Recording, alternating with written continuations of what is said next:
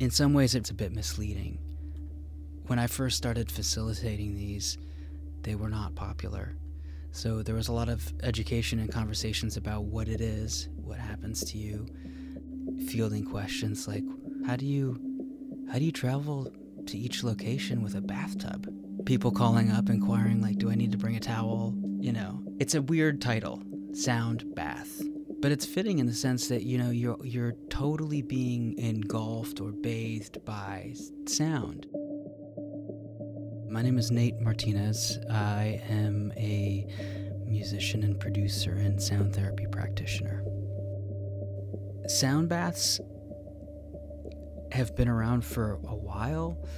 Sound, in the sense that it's inducing trance or meditation, has been, since the dawn of our human existence. When you go back to like Pythagoras, sound was it was a medicine back then. So there's always been a sacredness to it and always an understanding that there's a power to it because it's intrinsically connected to vibration, and this is how we experience the whole world. Sound and vibration. That's what this world is.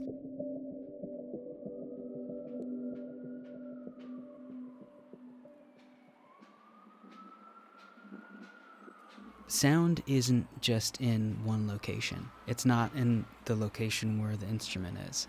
What happens is that there's an instrument and there's an impact hit, and the resulting tone of that is a wave. It moves around rooms, but we're not impervious to it. It very much travels through us. One simple way of looking at that is through bone conduction. If we're standing on concrete and there's a truck that drives by and hits a pothole, the reverberation of that impact hit travels through the ground, and as long as our feet are connected to it, it's going to move up our skeletal systems. About 100 years ago, you had these symphonies in all these different cities over in Europe, and historically, you tune to the space that you're in. So you're working with the acoustic resonance of the space. There was a decision to universally choose a frequency that all these other instruments would be. So popular music as a whole, probably 98% is tuned to 440. There's definitely an open conversation and argument, depending on who you're talking to, about what that means. The healing power of music.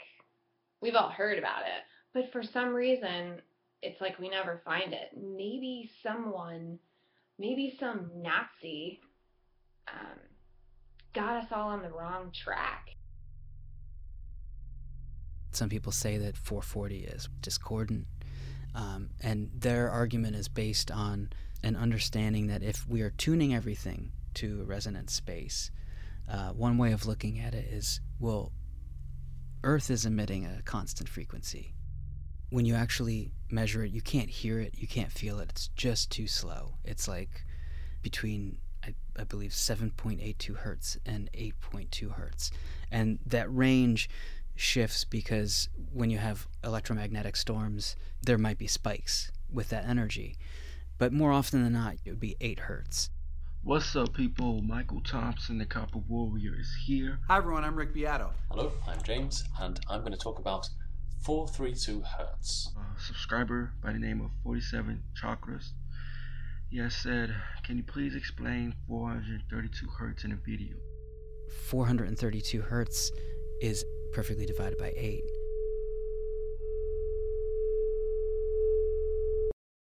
.440 isn't. The Rockefellers, the Rothschilds, everyone is involved.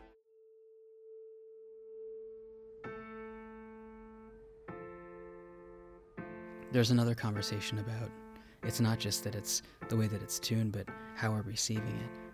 What you're losing out in digitizing things, what is closest to having an instrument in the room. And that's where you sort of lead back to a sound bath, is because, at least the way that I approach it, there's no amplification of sound. The delivery system is the space you're in. It's not being compressed by or degraded by any choice of microphone, any choice of cable, any choice of amplifier. Everything else that we experience is all kind of going through all these delivery systems.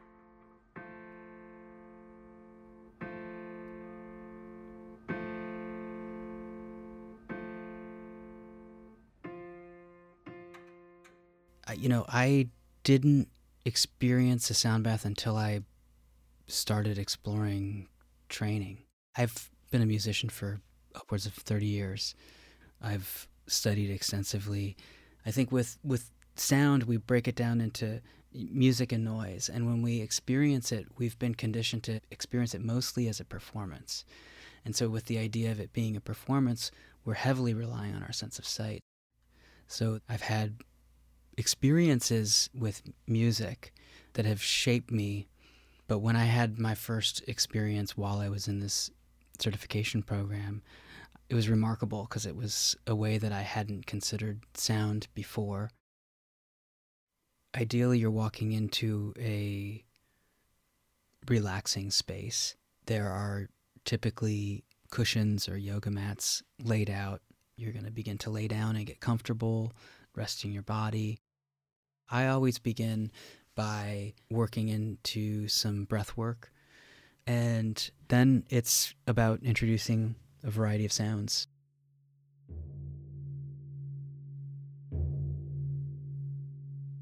So I use a frame drum that helps us sort of entrain and fall into the experience. It can be very fast, but it's always going to begin to slow down. The way that I work is I kind of incorporate a variety of sequences. Nothing's predetermined.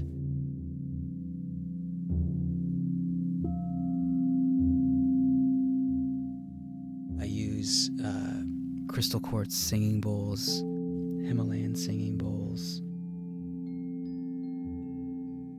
rattles, chimes, overtone singing, shruti box, different sounds.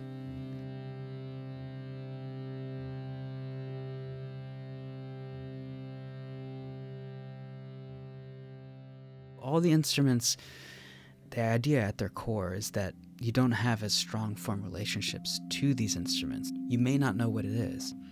More often than not, they're more open and drone-like, or have the ability to be long, sustaining. Part of our brain is, hardwired to the performance aspect of what's happening. Like, I need to know what that is, but actually, in this instance, you absolutely don't. I mean, you can think about it for a while if you want, but you might be better off spending your time just exploring what's coming up for you, not trying to analyze the moment. Not even just sounds that are happening with the instruments, but also environmental sounds that are happening naturally. It's about including everything.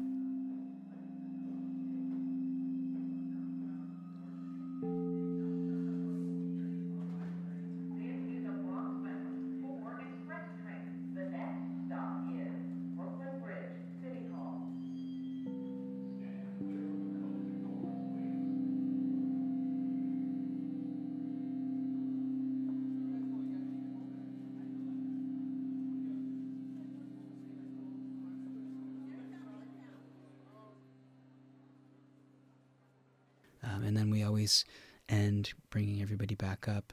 I usually try to incorporate some additional breath work, and then we're done.